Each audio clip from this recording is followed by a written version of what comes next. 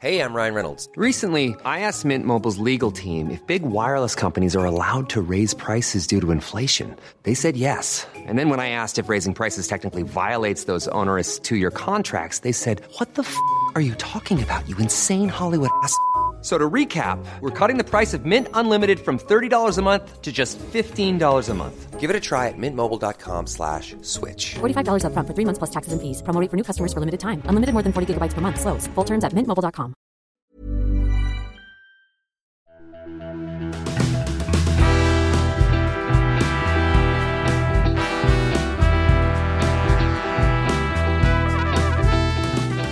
Hey, welcome to Page Break. I'm your host, Brian McClellan, coming to you on a very snowy spring day here in the mountains of Utah. My guest this week is Hillary Argyle, aka the YouTuber and Instagrammer known as Bookborn. Hillary is a video essayist and reviewer primarily of science fiction and fantasy, engaging in deep dives on tropes, philosophical questions, community, authors, and more. She's also one of the judges for the popular self-published fantasy Blog Off. Hillary and I chat about the difficulty of gauging success on the internet and the emotional complications of reviewing media when you know there are real-life people on the other end. We also hit a bit of topical news regarding the way anger tends to sell so much better, and how that messes with the view counts on her YouTube channel. Enjoy my conversation with Hillary Argyle.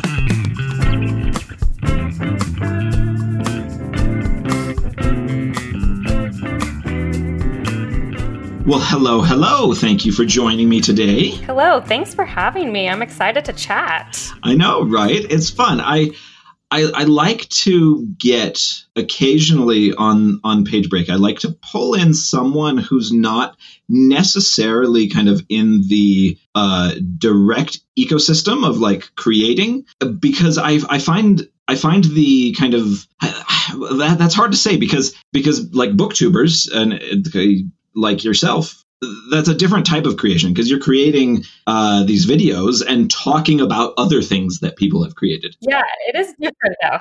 Right, it is. It's a little bit of kind of outside the normal kind of specs, and I really like that perspective in terms of creativity and in terms of kind of professional, making a living at this life. I was wondering when you kind of got into the kind of the booktubing game. So I got into the booktubing game in June of 2020, which surprisingly a lot of people got into the book game in 2020. I can't imagine why.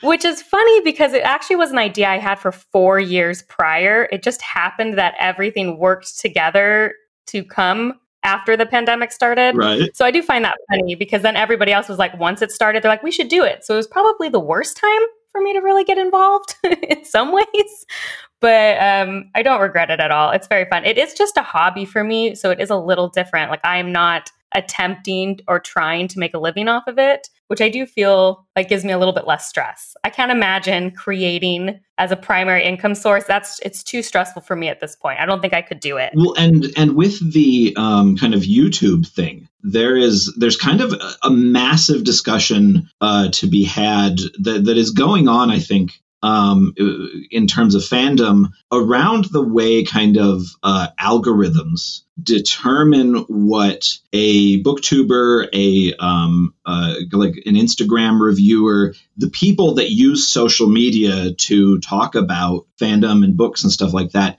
they're very restricted by like what is really popular. I'm interested in the kind of that angle. And this was over a year ago, I talked to Daniel Green about this topic of like, how do you kind of keep doing fresh content, but also like stay relevant in these algorithms and among fandoms? It's a crazy kind of thing to try to balance. Yeah, it's the worst because it's funny that you mentioned, because I'll be on Reddit and people will always say something like, oh, Daniel Green doesn't do reviews anymore. He does other stuff. And I'm always defending the booktubers in the comments being like, yeah, because no one clicked on the other videos.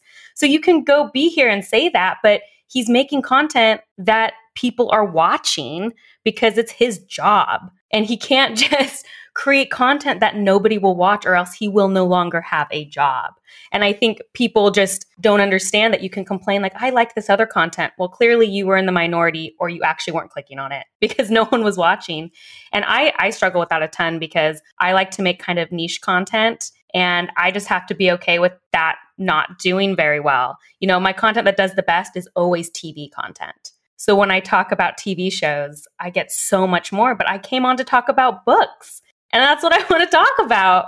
But the barrier for entry with books is so much higher, right? A TV show takes 40 minutes to watch. A book takes hours and hours and hours to read. And so that barrier to entry is just always going to be a big hurdle for booktubers specifically. Oh, yeah. Well, I've talked to people that work in kind of related industries, who work in kind of the bigger industries like TV and movies and stuff like that. And the kind of the level of scale for fandoms is something I think that most people don't think about. A very popular book can sell 100,000 copies. A very popular TV show can have, 10 million viewers. And a very popular movie can have 100 million viewers. Like the levels of scale along that and kind of the response by fandom, it's almost mind-boggling. Yeah, and it's so funny because when you're with other book lovers, you don't realize sometimes how niche your loves are. So I'll be like talking to someone who says they like fantasy, but aren't necessarily like super in fandom. And I'll be naming these, in my opinion, very well-known fantasy author names. And they'll be like, who's that? Who's that? And I'm like, what do you mean you don't know who Fonda Lee is? And they're like, never heard of Greenbone Saga. And so we do have this myopic view, I think, that our fandoms are much bigger than they actually are. I think the internet makes us feel like they're bigger because we get to be connected to so many people.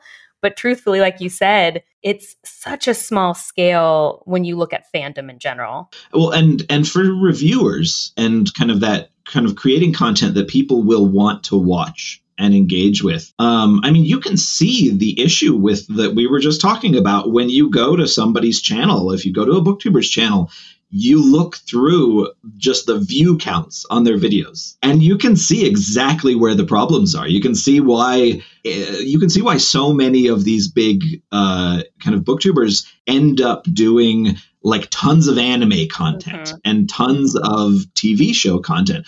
And if they're talking about epic fantasy at all, it's going to be Wheel of Time.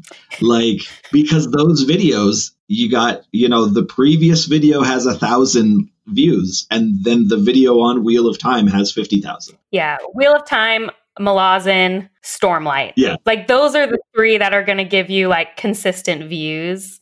And it's funny because I am in like some just general YouTuber communities to, improve craft or whatever. And most niches are like, oh, it's so hard to get subscribers. I get like so many views, but no subscribers. And BookTube's the opposite. You'll get subscribers and then view count is way under how many subscribers you have, because someone subscribes to you because you're reading one book and then your next 10 books aren't relevant to them and they just don't watch it. And it's, it's just one of those really weird, it just doesn't follow a lot of other niches. It's its own thing. Well, and you get kind of these scales of the type of readers that you run into in terms of how much they read. I think that the average reader probably only reads a few books a year. And so they're going to read what's incredibly popular, like Brandon's stuff. They're going to read the thing that is most popular, especially among their friends and the people they hang out with and talk to about these things. And then maybe they'll get to a couple other books that year. And of course, you've got, the small subset of power readers, the people that are reading a book every week and all that stuff. But I think for kind of the broader spectrum of these things is, most people are only going to read a few books a year. Yeah. And it's funny because before I got involved with BookTube, I considered myself an insane reader. Like I was like, I read more than all of my friends. And I was reading like 12 to 15 books a year. That's about a book a month, maybe a little more. And then I got on BookTube and now, gosh, I am one of the people who reads a book a week to just try to keep up content-wise in general. And so it's funny to me because, again, that's another skewed thing. Like you said, there's a small subset of us, and booktubers are one of them, right? We're reading insane amounts every year. I mean, I read 60 to 70 books a year, and that is small compared to most of my booktube friends. They're reading hundreds of books a year. And so you lose perspective. People are probably reading 8 to 10 books a year, and that's a lot. And I'm making a video every week, which is 52 videos. So that means what? A tenth of my videos maybe would be relevant to that general reader who's already reading more than probably 50% of the population. Yeah, and it's a very it's a weird kind of thing to wrap your head around, to kind of understand these kind of scales of audience. Another thing, and kind of another way I always think about this is that when you have these big audiences that kind of filter down into, who likes what niche content, you're going to end up a lot smaller. I remember kind of like starting this podcast. I kind of got 6 months in, and I'm looking at like, oh, okay, I get, 600 to 1,000 listens a week, and in my head, I'm thinking that is nothing. I've read about podcasts. I know, that this is kind of a hard thing to break into.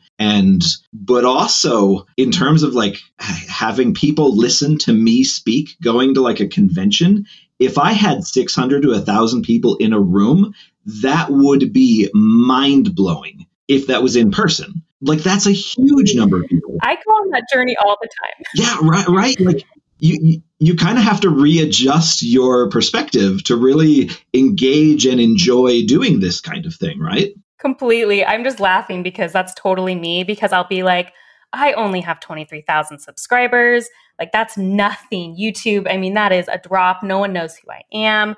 And then I'll sit there sometimes and be like, but 6,000 people watched a video I put out, or one of my highest video, like 50,000 people watched me talk on the internet.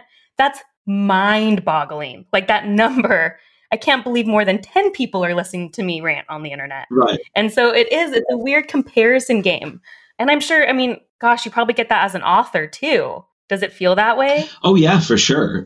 And when we've talked about this before on this podcast, is when you talk about scale, it's very difficult to talk about success and to talk about what it is that what kind of like what it means. Like, so are you going to talk about financial success? Are you going to talk about visibility? Because visibility is something that gets very confusing on the internet, because you can have someone whose books you see everywhere and everyone is talking about them, and it's really the hot thing for like a month or two. And then you can talk to that person and they will reveal to you, oh yeah, I still have my day job because I don't really sell that many copies. And it blows your mind because you're like, what? I see you everywhere. And like my own personal experience is that like I don't get a whole lot of traction online. I get mentioned here and there. It's really cool when I do, and I'm very grateful for people talking about my books. But I also sell like a really good number of books, but it's all very quiet. Like, and so when I'm online, my sense of, am I doing good enough? Am I, successful enough as an author is very different from when I get my royalty checks. I was going to say I ran into that because I did like some research on Hugo winners, and Hugo winners have so much visibility, but a lot of those winners don't sell well, which was interesting. And your books are very popular, like probably in a bookstore, right? People go in and buy them in a bookstore. That's not an online presence. And it's how do you judge that? I couldn't even begin to decide on that, because you probably get a little bit of a complex. Like, I wish my books were talked about more, but then you get a check and you can live off of it. So very much. That is something that I like, especially when you're like in your basement writing books for years at a time and not really interacting with people that much. You definitely get this weird complex of like you're hand wringing all the time. Like, part of it is you want to be a little bit famous. You want to have people talking about you. And then the other part of it is I don't want to go get a day job again. Like, I have no skills outside making this crap up. And so you're kind of like, you're in this kind of thing where you're constantly worried about your engagement, and you're worried about, okay, are enough people talking about me? Is there traction for this new series? All this stuff. And you don't really know like what the answers to any of those questions are until, okay, I got a royalty check and that'll pay my bills for the next 6 months. That's great. Like, awesome. But you're still like, you still have this ego that you're trying to be like, oh, I really want people to talk about me, like kind of thing. When was your first book published? What year was it? Almost a decade ago. So April 13th of 2013. Okay. I'm wondering how much has the internet changed in those 10 years since you published that? Like, I feel like the fandom has moved even more online than it has 10 years ago. Man, I don't really know. Like, it's a very weird thing to try to understand, because I guess I started getting into kind of the social media and all that stuff probably right before, like the year or two before my book came out. You try to start building community and all that. And I definitely feel like social media at the time was a little like nicer. It was less political, less, let's all get angry at each other all the time. Like I remember I got Promise of Blood was nominated, or it won an award. It won, I think it's my only book I've won any award for, was, it was the Gemmell Award, I think. But I think it doesn't even exist anymore. I think they stopped. But like when that happened, it was really cool. Like, cause I was just a baby writer and my Twitter lit up. Like I very much remember I was on a walk in the woods with my wife and I just happened to glance at my phone and everything was exploding on my social media. And it was like this great outpouring of love, like very kind. And everybody's like, oh, congratulations. This is so cool. And, I feel like I don't see that as much as I used to. Just that general sort of everyone's happy for you kind of thing. So I don't know. I mean, that may not answer your question all that great, but it definitely doesn't feel as innocently fun. I think it does in some ways, because I have noticed, and something I've complained about, is that everything it feels like has to be a discourse. Like there's less now of just people being like, I like this thing and I love it, but someone has to come in and be like, well, it's not perfect though. And it's all this discourse, and I'm so exhausted by it, although I feel like a hypocrite because I also contribute to that discourse on the internet. Oh, so much. Yeah. So much. But it's like, I also want to be like, but if you like something, you can just like it. Like, it's okay. You don't have to go searching out people who don't like it. Just like it. And I do feel like that is how I've noticed it's changed. So it's funny to hear you say that, like, yeah, people are just, there's a less like, there has to always be a contrary opinion to almost everything on the internet, it feels like. Right. I've got a few friends who hate watch the Star Wars shows. and honestly, it gets under my skin a little bit because I watch some of them. Like I don't really watch a ton of them, but my wife and I have been, we're watching the 3rd season of Mandalorian right now. And to be honest, I kind of enjoy it, like I take an edible, wife and I cuddle, and we watch Mandalorian. And it's just a fun, nostalgic, and I anytime I talk about it, my immediate instinct is to start saying, okay, it's not written very well. Here are the things that the criticisms that, writer brain can levy at this show. And there's plenty, but also it's a really fun thing to do every Wednesday night. Like I genuinely get joy out of it. And so I try to stop myself from doing the I'm enjoying it but thing. And then, when I have friends who are hate watching it, it genuinely bothers me because it's like, if you aren't enjoying this thing, it's 3 seasons in, just stop. You had your chance to leave. Yeah. And it's funny because from a content creation point, I've definitely hate watched something because I felt like I had to finish.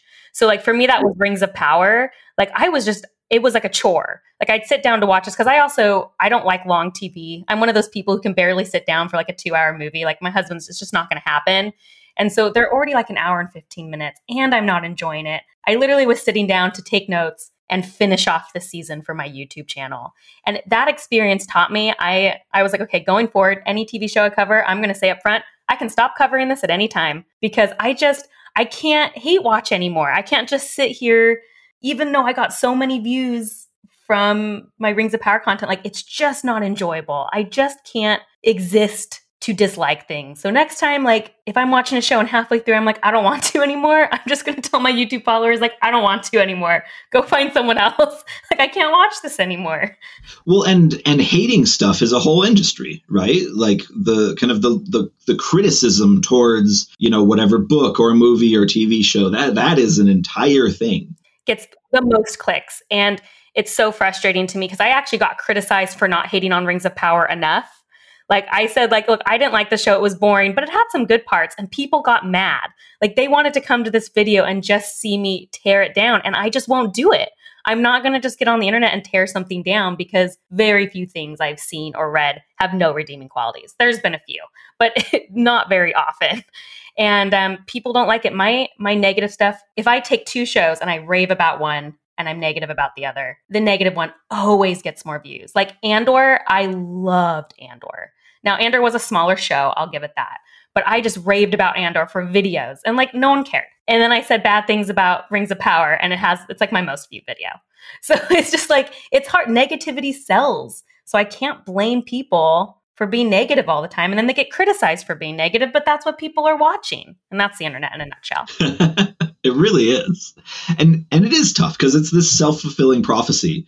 I definitely get frustrated when it feels like the internet is just throwing anger at me constantly. And that comes from all angles. That comes from, the news and entertainment and all of that stuff. Like I've completely disengaged from the news cycle because that's what sells. It's, like, okay, let me know if we're going to get nuked next week. Great. That's probably a thing I should be aware of. But, like all these, everything that's just, pouring at you. We're bombarded by so much negativity because, like you said, negativity sells, anger sells. And man, I wish that wasn't the case. Do you read your negative reviews? I did. I did a while back. Kind of early on in my career, and honestly, sometimes I'll see them just kind of like because I click on something. But I try to make myself, if I see a review and start seeing that it's going negatively, I try to make myself stop because that's not affecting me, like other than negatively. Like it'll make me feel kind of crappy for a day, but it's not going to help me in any way. Like reading like a 3-star review tends to be much more interesting because you can see like, okay, they liked some things and they didn't like other things. And maybe there's some valid criticism here that I can work on. But like 1-star reviews, you're like, okay, you clearly just don't like what I do. Fine. Yeah, I heard an author say, I don't remember who it was, like, you can learn from 3-star reviews because you could convince that person to like a book. They're willing to give you another chance. But a 1-star review, probably, you're never going to convince them no matter what you do. Yeah.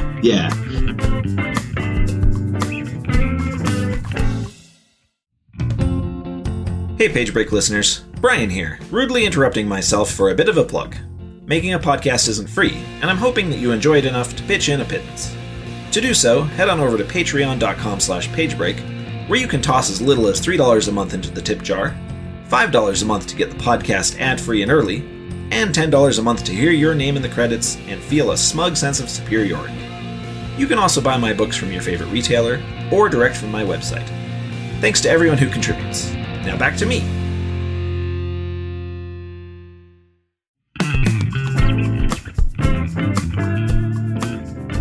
I was watching your video on kind of subjectivity and objectivity. And that is the thing, though, right? Like everything is so subjective.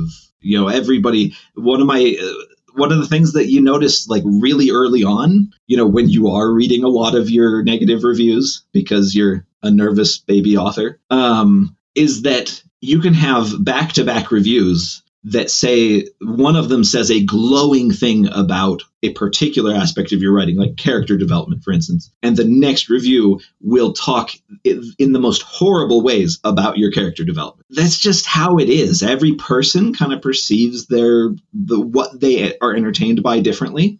Somebody can love something and the next person can hate the exact same thing. Yeah, my favorite example is always that one of my favorite books I read one year, I gave it to my husband and he DNF'd it after 25% because he couldn't stand it. And it was my favorite book I read that year. And it's just like, it's impossible. You're never going to please everybody.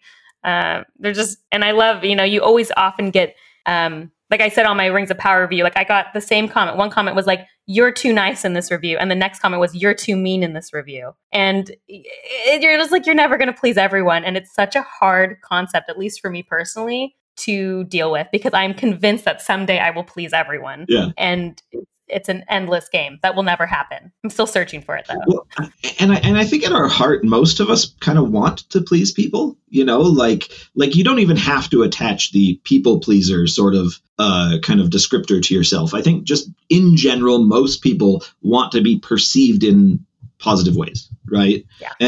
And so that's like kind of when you're engaging with that kind of thing, on, as a creator, that can be really tough. Like it can be tough to see somebody just totally take a crap on the thing that you worked on for, a week or for a year or whatever. It's funny. I saw like going back to The Mandalorian, for instance, like this is like kind of, I think the second episode of the new season was the one that I enjoyed more than any other episode of probably any of the Star Wars TV shows. Like it just worked for me on a bunch of levels. And like the next day I saw a very well-known author who's been on this podcast basically give their review of that episode as, "This is the most garbage thing I've ever seen on TV. Like I'm not watching this show anymore." And so like my perspective from his completely different in terms of how we saw this thing. Yeah, and it's very weird. Yeah, it's one of those weird things where you also have to start separating yourself from the things that you love, that they don't represent who you are as a person.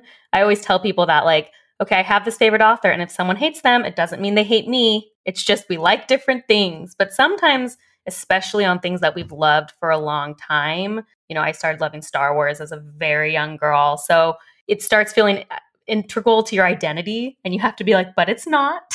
Star Wars is not my identity, and if people hate it, that's fine. But I do think within fandom spaces, it can be difficult to separate those. Oh, for sure. Fandom gets very personal. Yes. I don't really engage with fandom a ton. I maybe it's because I kind of do it for a living now. Yeah. And I kind of, when I was like really a fan of things, it was kind of like when I was a teenager, and it was kind of before you had easy chat rooms and lots of places to discuss this stuff. And so, yeah, I guess I don't really engage a ton with it, but I also try to respect the fact that other people get very passionate about some of these things. Like it does become a huge part of their life, like you see these videos like on YouTube and stuff of people who design whole like rooms in their house around a particular Lego line or around, like one of Brandon's books. Like they'll theme an entire room. They'll name their kids after characters, stuff like that. And that's totally fine.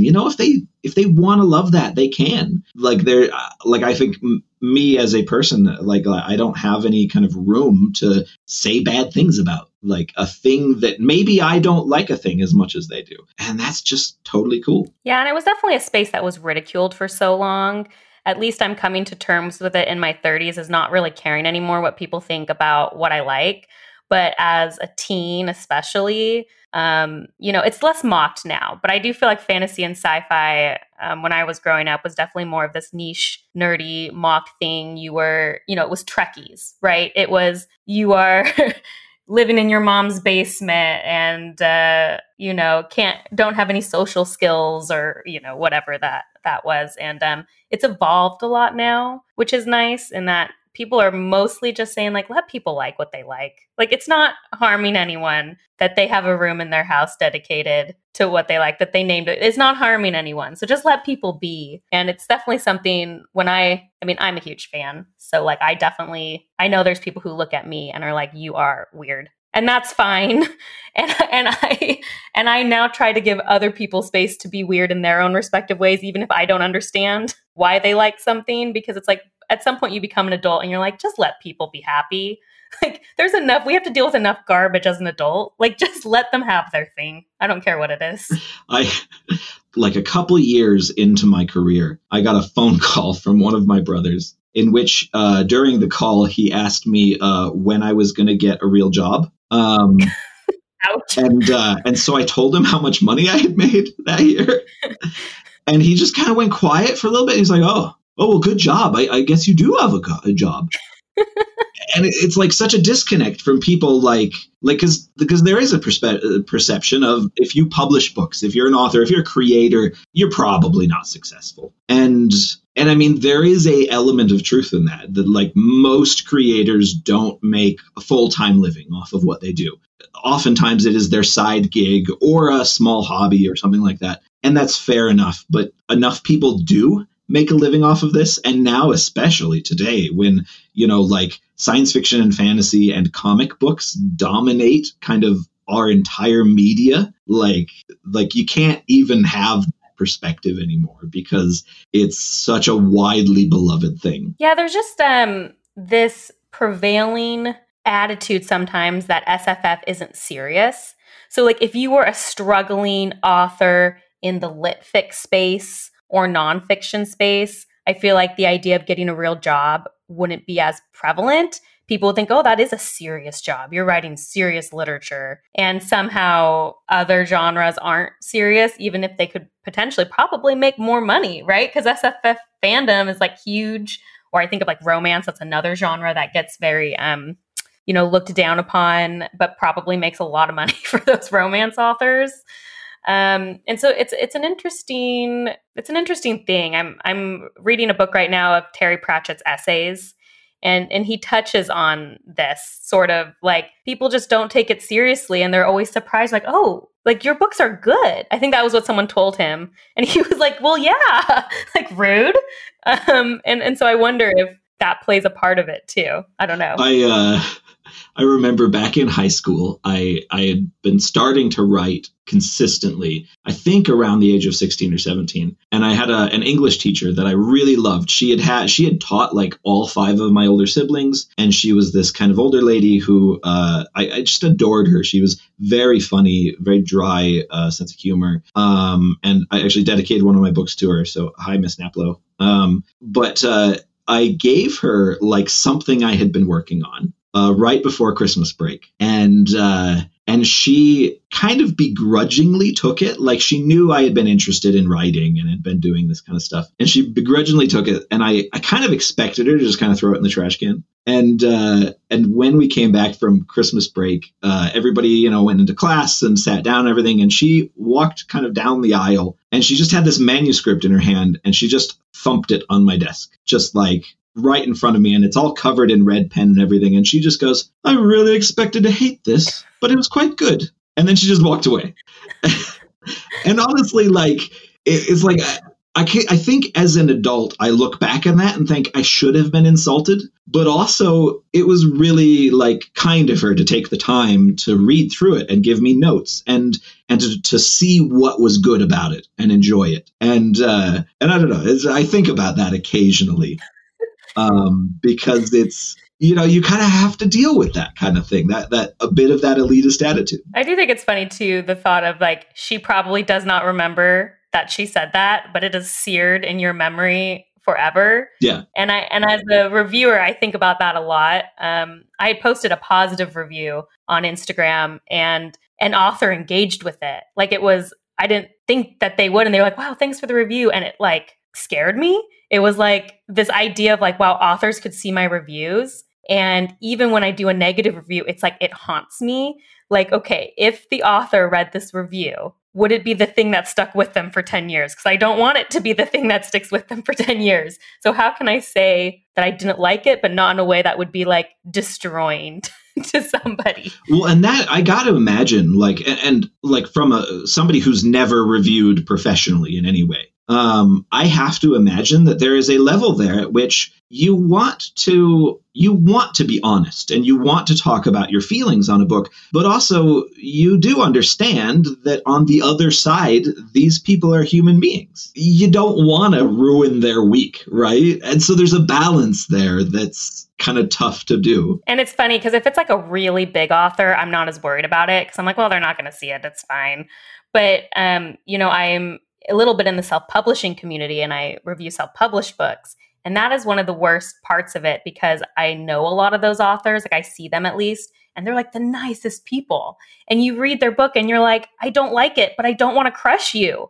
And I don't want to crush your fans. And so like, I've got to be like diplomatic and nice, but then I also feel like I have this duty to be honest because people are coming to me for recommendations and they know my taste and they want to know how I felt. And it's tough. I don't know. I can't just be heartless about it. Yeah, there's very much a balance to be struck there. I don't know if I want to give this breath or not, but I think it's an interesting thing to talk about. I don't normally get topical. Did you read the Wired article this morning on Brandon Sanderson?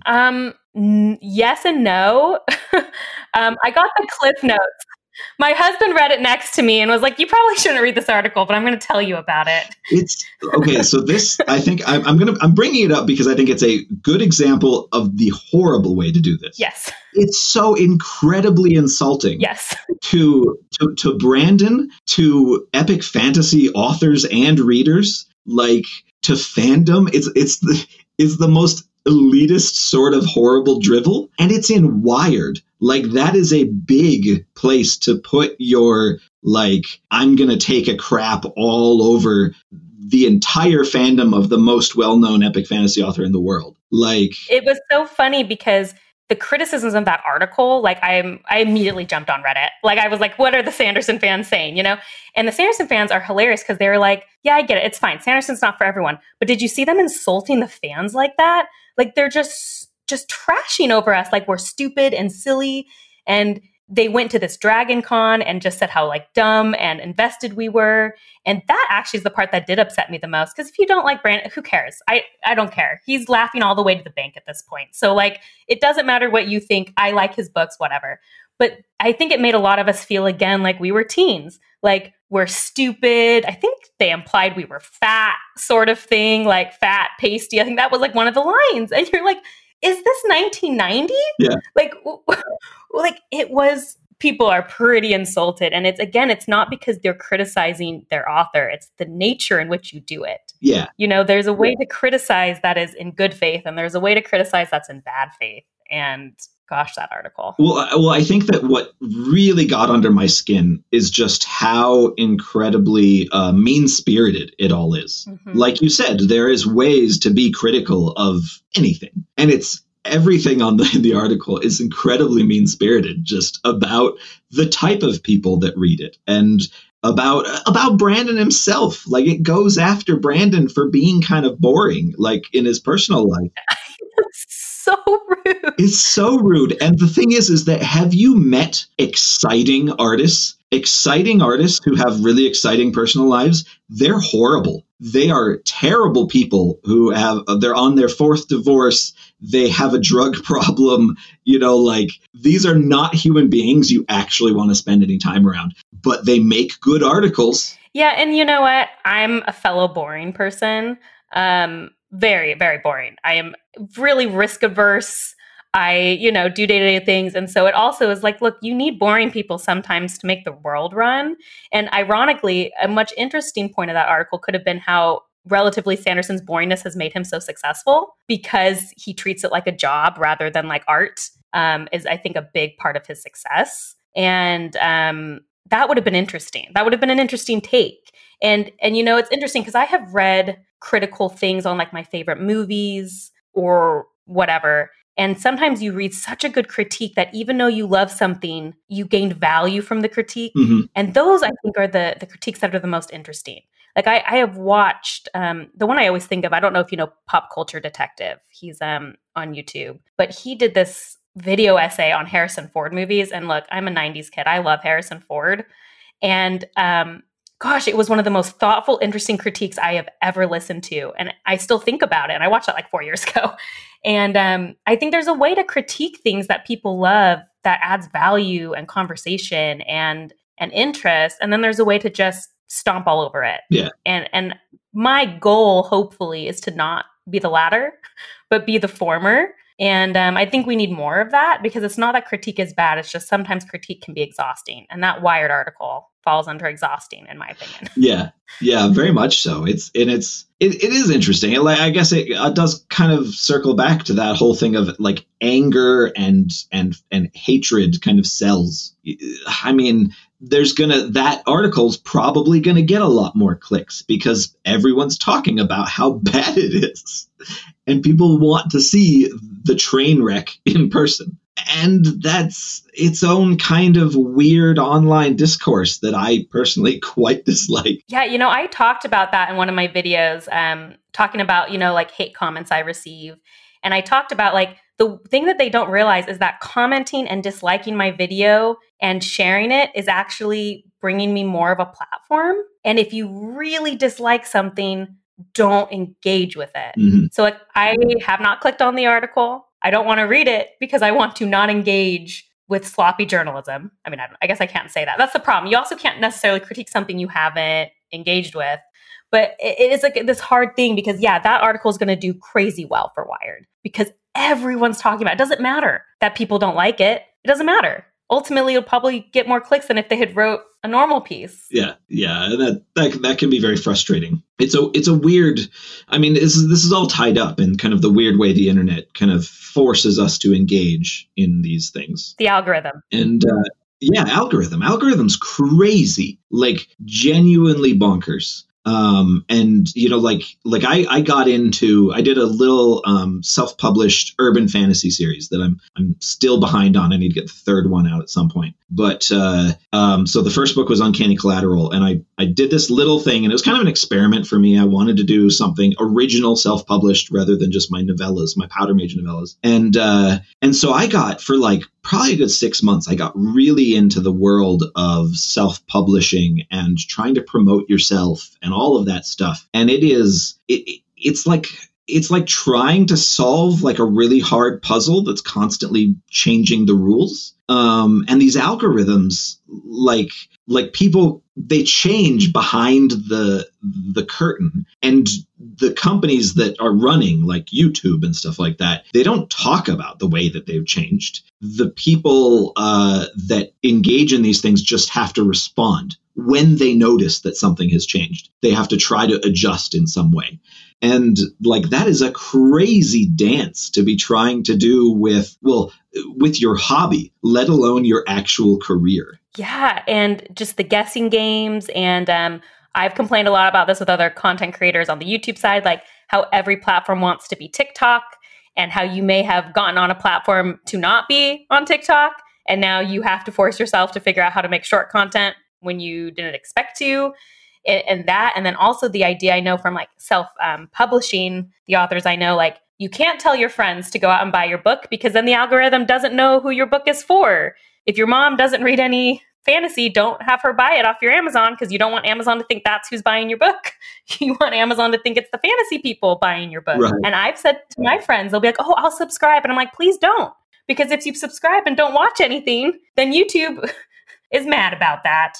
And so it's kind of funny. It's to be beholden to this unknown thing that you're just really trying to guess. It really is. It's such a bizarre and every one of these social medias is a little bit different, and it expects something different from you. And sometimes it genuinely feels like sorcery, like what is going to take off? What is going to, what video of yours, like you see this on Instagram all the time. If you're one of those people like me who kind of like, panic scrolls through kind of Instagram, the little videos, you'll see a video from like a comedian or something, and you'll be like, oh, that was very funny. And it has 4.2 million views, and you click, and the person only has like 2,000 followers, and all their other videos are maybe 10,000 views. And you're like, oh, this is crazy. It's so many people like that. Just they get one thing that goes crazy big and then you can't replicate it. Or you try to replicate it and realize then you would just be making the same content over and over and over again. I definitely see there's people like on Instagram who just are making the same type of videos because people come and want to watch it and that's all they're making. And for me, that's creatively stifling, and luckily for me, it's a hobby. I mean, that's lucky, right? Because I don't have to concern myself with it in the end. But yeah, I want to grow. I want to be successful. It's that ego you talked about. it never leaves. And I don't know. I still haven't found the correct balance between all of that. Well, and when you're a creator, you're trying to engage in the two different parts of do I want to be personally fulfilled by what I'm doing, or do I want to be popular? And those can be two very different things. I remember a conversation I had with my agent when I was struggling to write my second book, and I had this conversation with her where I said to her, like, look, I'm really struggling to make this second book unique from the first book. And she actually laughed at me and she said, Brian, epic fantasy readers don't want you to write every single book different. They want you to start them on a cool path and then give them roughly the same thing again and again and again. And honestly, my career since has been trying to find a balance between giving a consistent product. I guess. I mean, I kind of hate using the word product for a book, but giving it feels too sterile for a book. It does feel a bit too sterile, but it's true. Giving a consistent product that they have learned to love and can continue to love for the same reasons, but also as the writer, not getting bored by doing the same thing over and over again. And so you're trying to walk that weird little tightrope. Yeah. And I can't imagine how much worse it is for books because they take a considerable more time to create and make. And then once it's there, it's there. You can't do response, whereas a video is much less production. So I can't even imagine the scale there. But yeah, I think about that all the time. I mean, even I'm trying to dabble in shorts because that's what YouTube tells me I need to do. And sometimes I'm just like, yeah, I want to be successful. And other times I'm like, I hate this. I hate making shorts and I don't want to do it. And so what now? And I can't imagine on a book scale how much worse that is. I definitely had that because I tried to dip my toe into Twitch at one point. Okay. And I definitely had that realization of, oh my gosh, all the things that you need to do to be successful on Twitch, even minorly successful. You have to be very consistent about the times that you go on. You have to play the same games that are very popular all the time. You have to engage in all these different ways. And I realized that is so joyless. And the fact is that I'm an epic fantasy author. Why the heck am I doing this? Why am I ruining my private gaming time by trying to stream it to people? And there's part of me that still thinks, oh man, it would be so much fun to have some success in a different medium, right? Part of why I have a podcast is because I like that little hit of serotonin of putting out a thing, 3 times a month. But man, it's trying to chase the thing that is popular that will make you get more popular. Oh, it's so frustrating. No, and there's also some point you have to look within yourself and see if it's even possible. Shorts that do well on YouTube are funny. And I wouldn't necessarily say I'm a necessarily very funny person. That's not my skill, in general. And so at some point I have to be is this even possible? Am I even ever going to create content that will work there? I'm a video essayist. It's not exactly peak humor. And looking inside yourself for that too is also tough. To admit to yourself, look, that I'm probably just never going to get there.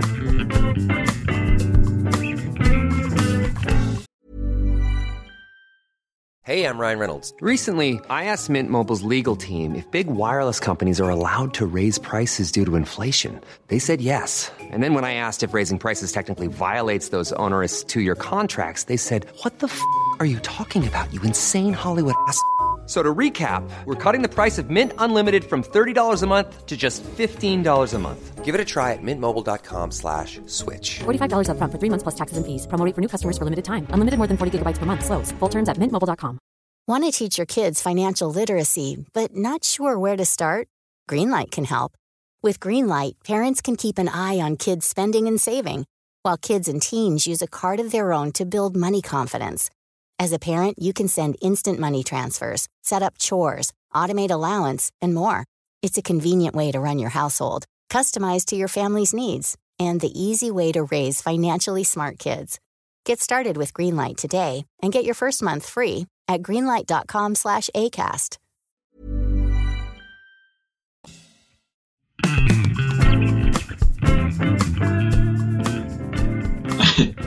I had a comment on my YouTube channel, which is like a very tiny percentage of my views for the views or listens, I guess, because it's not video mostly of my podcast. And somebody just said something recently. They said they liked this podcast when I talked about science fiction and fantasy books more, rather than talking about the person and talking about the things that they know a lot about. And I thought to myself, like, there are so many podcasts and YouTube channels and everything that dissect books. And really, like, I started this podcast because I'm really interested in the people that make things and, you know, what they like and what their opinions are and things like that. And I find it interesting how you can have people who don't really get what you're trying to do. And then they get frustrated at you that you're not doing the thing that they think you should do. Oh, the entitlement. That's the word I like to use, which is maybe a harsh word,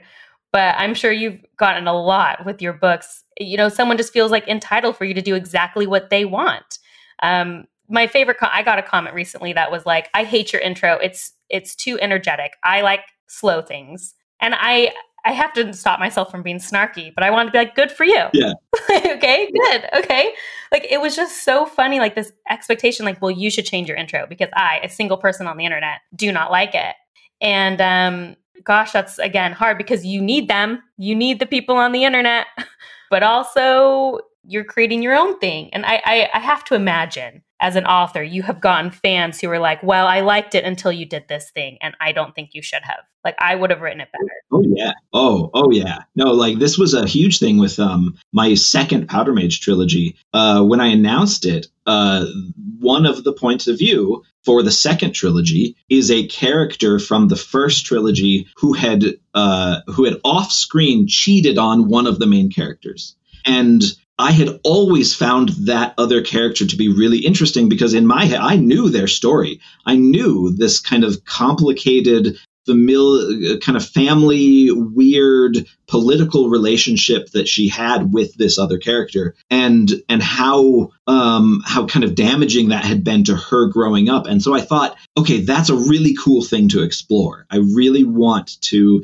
get inside this person's head for 3 books, and I think that would be really cool. And oh my gosh, kind of the backlash I got from that. I had so many people say, oh, well, I hated Vlora. She was a terrible character. I'm not going to read the new series. Like, I really didn't like her. I can't believe that he's, using her for character. And you're just kind of like, wow, you don't want to engage in what's interesting about that. You just want to be like, oh, this very on the surface, oh, she cheated on Taniel. And you're like, and in my head, I'm like, nah, actually, Taniel abandoned her and never wrote letters. And she heard all these rumors about him. And so like there's a perspective difference in terms of how the fans see something on the page. And then how I see something as the creator who has thought about this a ton. Yeah, and that's why it's one of my favorite questions when I ever get to interview authors is to ask them, like, are you ever surprised by either a fan favorite or a fan hate?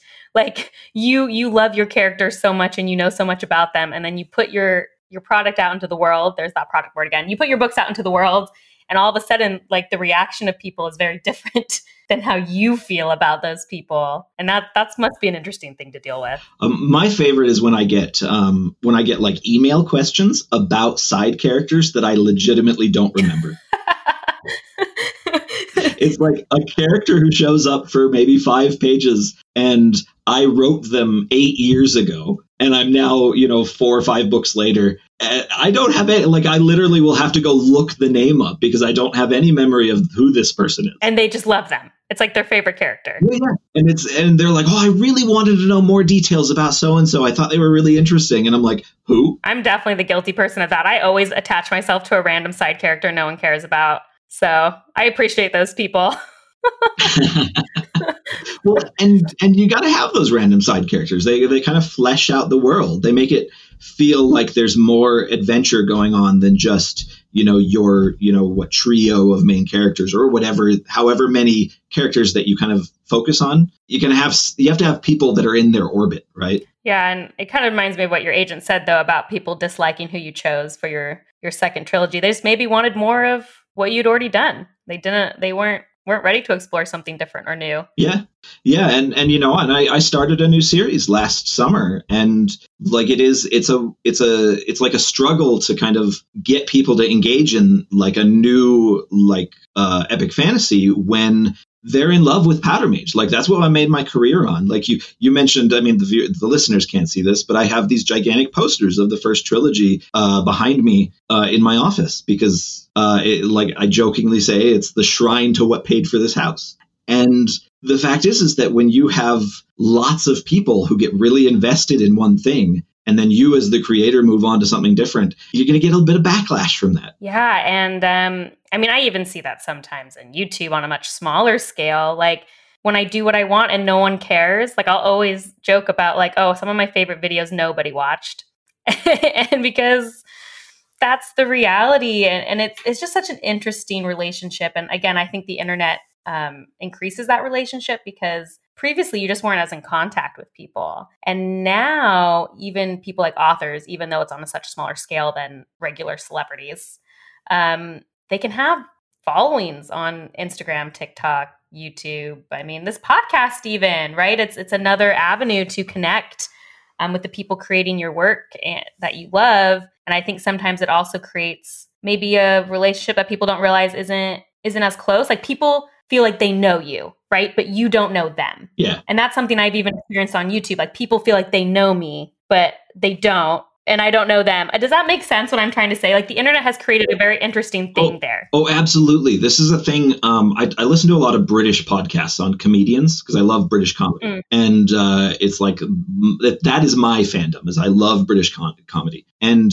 something they talk about a lot is this idea of when you have hours and hours of stand-up specials, or when you have a super famous podcast that, has millions of listeners and hundreds of back episodes, you can have people that come up to you on the street who kind of act like they know you intimately, and they kind of do. But also the reverse isn't true. You don't know them. You don't know anything about them. You don't have the other direction in that relationship.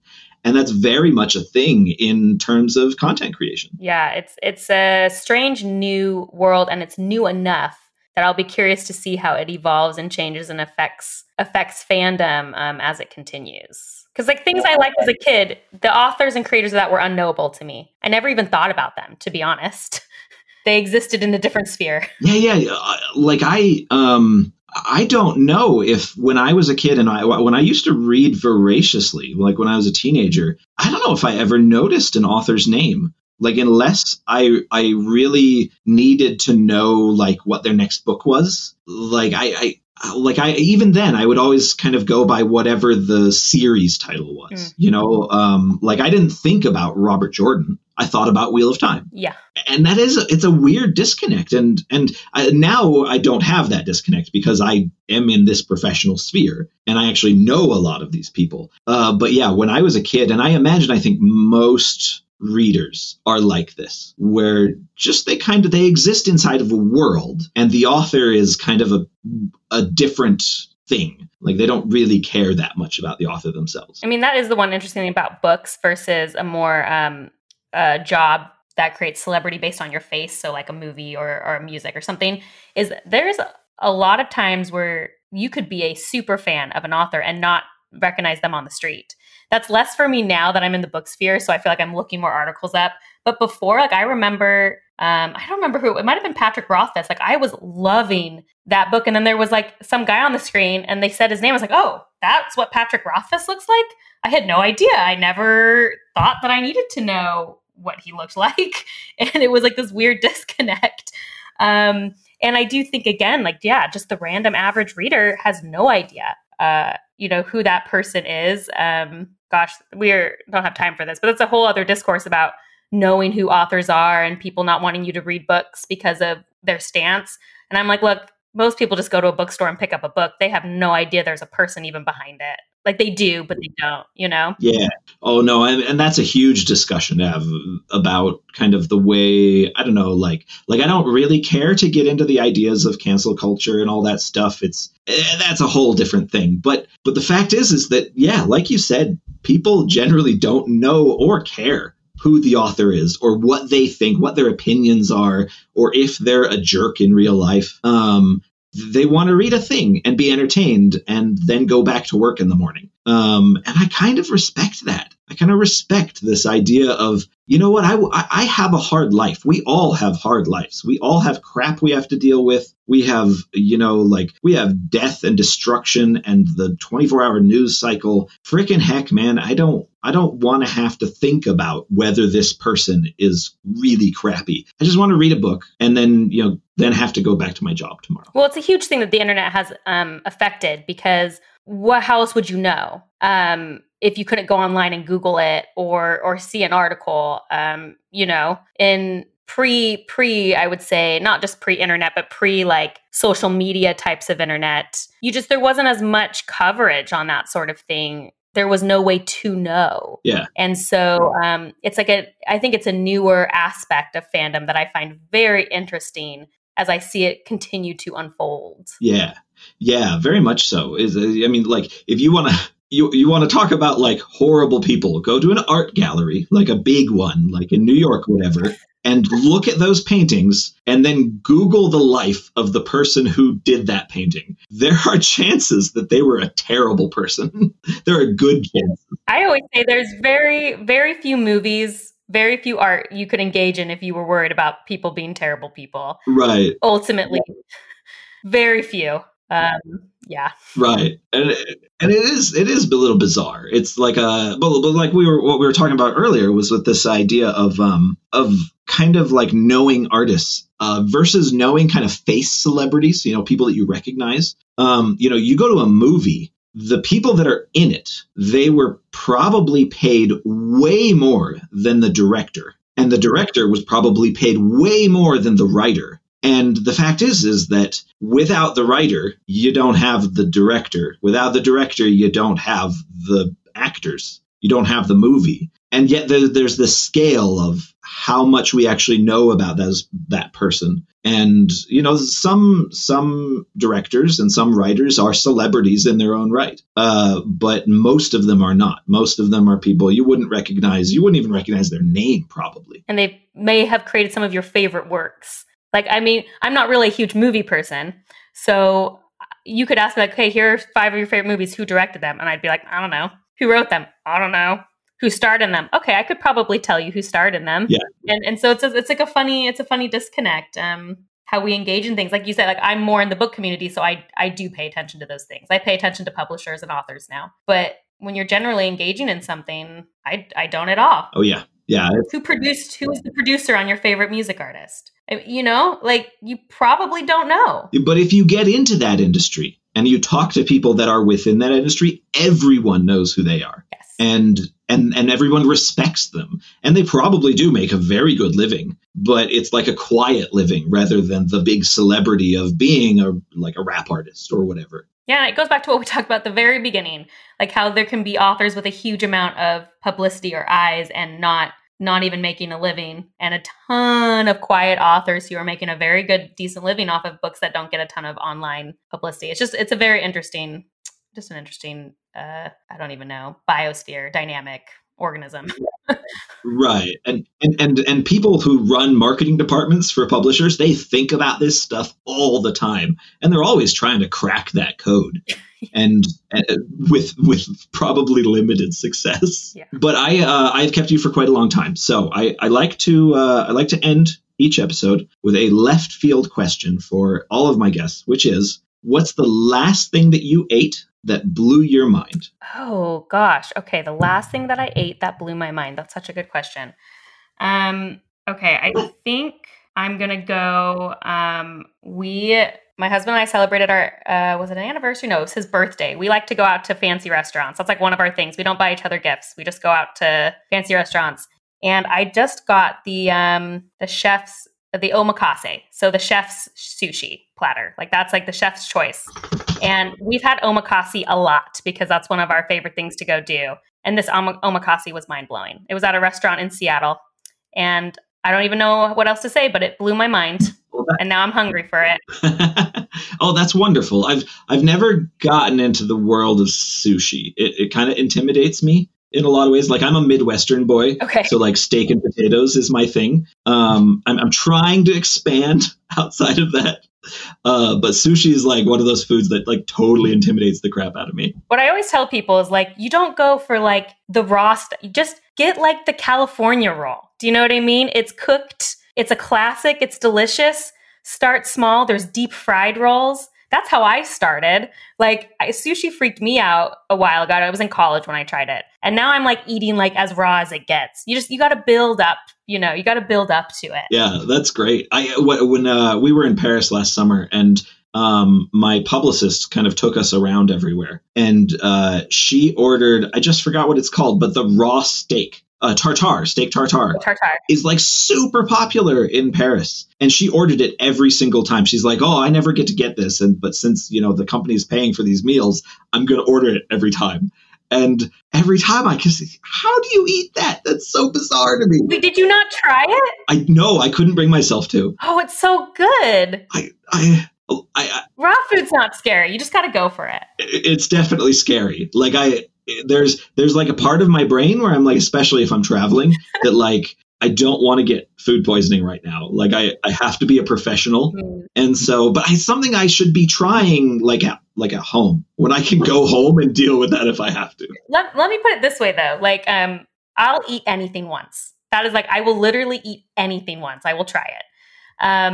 And I've only gotten food poisoning once in my life, and it was off a grilled cheese sandwich at a place I ate a bunch. Okay. So like I've never gotten food poisoning off of something unique because usually the trick is you just have to go to a nice enough restaurant that they probably won't kill you. Yeah. Don't try something new and wacky somewhere really random. Go to a place that's like high rated and then you'll be safe. Oh, that's good advice. I like that. That was YouTuber Hillary Argyle. You can find Bookborn on YouTube and Instagram. You can find me, as always, at brianmcclellan.com. Special thanks to James Sutter for music and Tom Bishop for production. If you'd like to support the podcast, head on over to patreon.com/pagebreak or buy my books in ebook, paperback, or audio. You can also get signed copies of my books direct from my website or swag from my Redbubble store. Don't forget to like, subscribe, and leave a review. If you're listening to this via Patreon, please stick around for bonus chat during the epilogue. Special thanks to Elijah, Ivor Gullickson, James Clark, Jennifer Johnson, Jason Knoll, Kyle Anderson, Sexton Hardcastle, Talon, Brian, Will Lebelski, Bradley Thornhill, and Roberto Fontata for their backing on Patreon.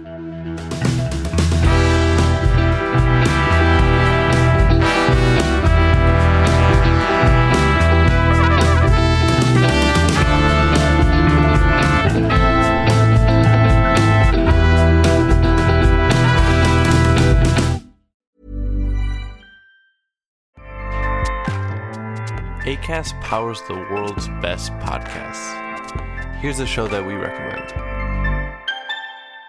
The Real Housewives is a guilty pleasure for most, but if you're looking to not feel guilty about that pleasure, tune in to Everything Iconic with me, Danny Pellegrino, where I break down all the messy moments and behind-the-scenes antics of Bravo's popular franchise. And on Everything Iconic, I also interview celebrity guests like Kelly Ripa, Keke Palmer, Drew Barrymore, Cameron Diaz, and more about their guilty pleasures, their past work, and so much more. So if you're pop culture obsessed and find yourself watching way too much reality TV like me, tune in to Everything Iconic with Danny Pellegrino, wherever you listen to podcasts. Acast helps creators launch, grow, and monetize their podcasts everywhere. Acast.com.